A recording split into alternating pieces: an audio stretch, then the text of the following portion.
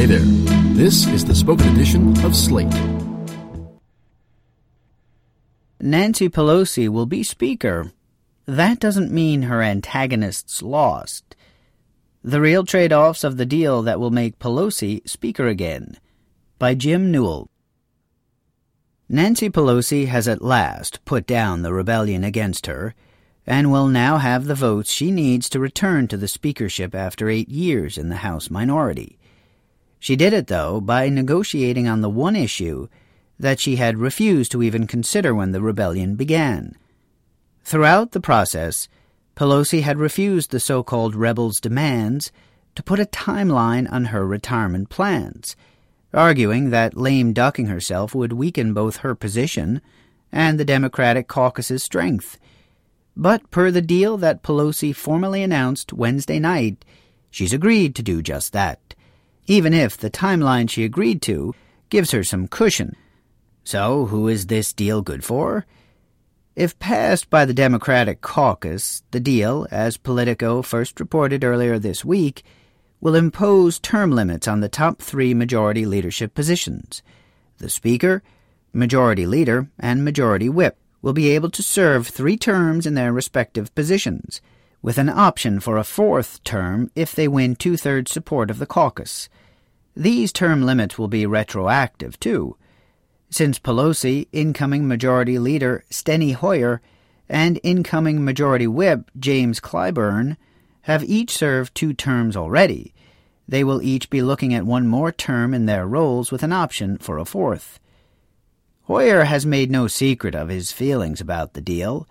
In a briefing with reporters on Tuesday, Hoyer repeatedly and pointedly voiced his opposition to term limits of any kind. He noted that 6 times in his legislative career, he's even introduced legislation to repeal the 22nd Amendment, limiting presidents to 2 terms. "I am not for term limits," he said, after the 2nd or 3rd question on the matter. The deal could be a net positive for Hoyer and Clyburn, though, as it would ensure that the one person who's kept them from rising to the very top would be gone in 2 to 4 years. Though Hoyer and Clyburn would be on the early side of their mid-80s in 4 years, they would each have the opportunity to vie for higher positions, or they could just enjoy retirement.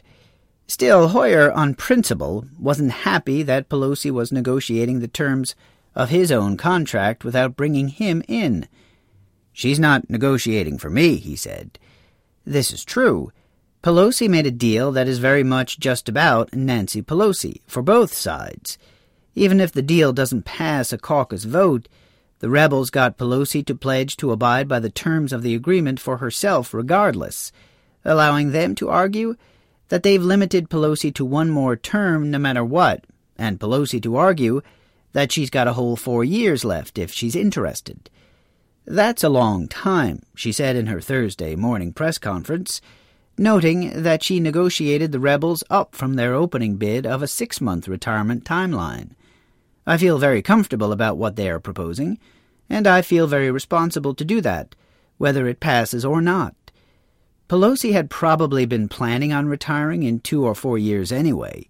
In an interview this fall, she spoke of herself as a transitional figure who had things to do, books to write, places to go, grandchildren, first and foremost, to love.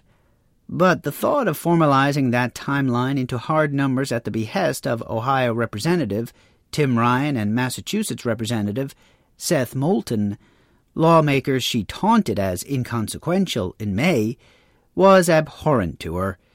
It offended her that she had just won an election, and the immediate reaction from these guys, they were mostly guys, was to demand she set a retirement date. That she made such a deal with them suggests that the core group of her antagonists did a surprisingly strong job of sticking together despite overwhelming internal and external pressure to cave. Had there been committee assignments, policy priorities, or financial pressures that could have flipped them, these members would have been flipped. All that was left was for her to negotiate her own departure.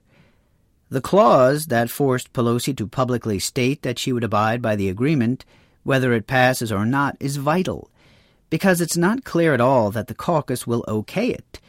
The deal will irritate her allies, who loathe what the rebels have been up to, as well as senior members, committee chairs, and the Black and Hispanic caucuses, who worry that senior leadership term limits will create a slippery slope toward term limits on committee chairs.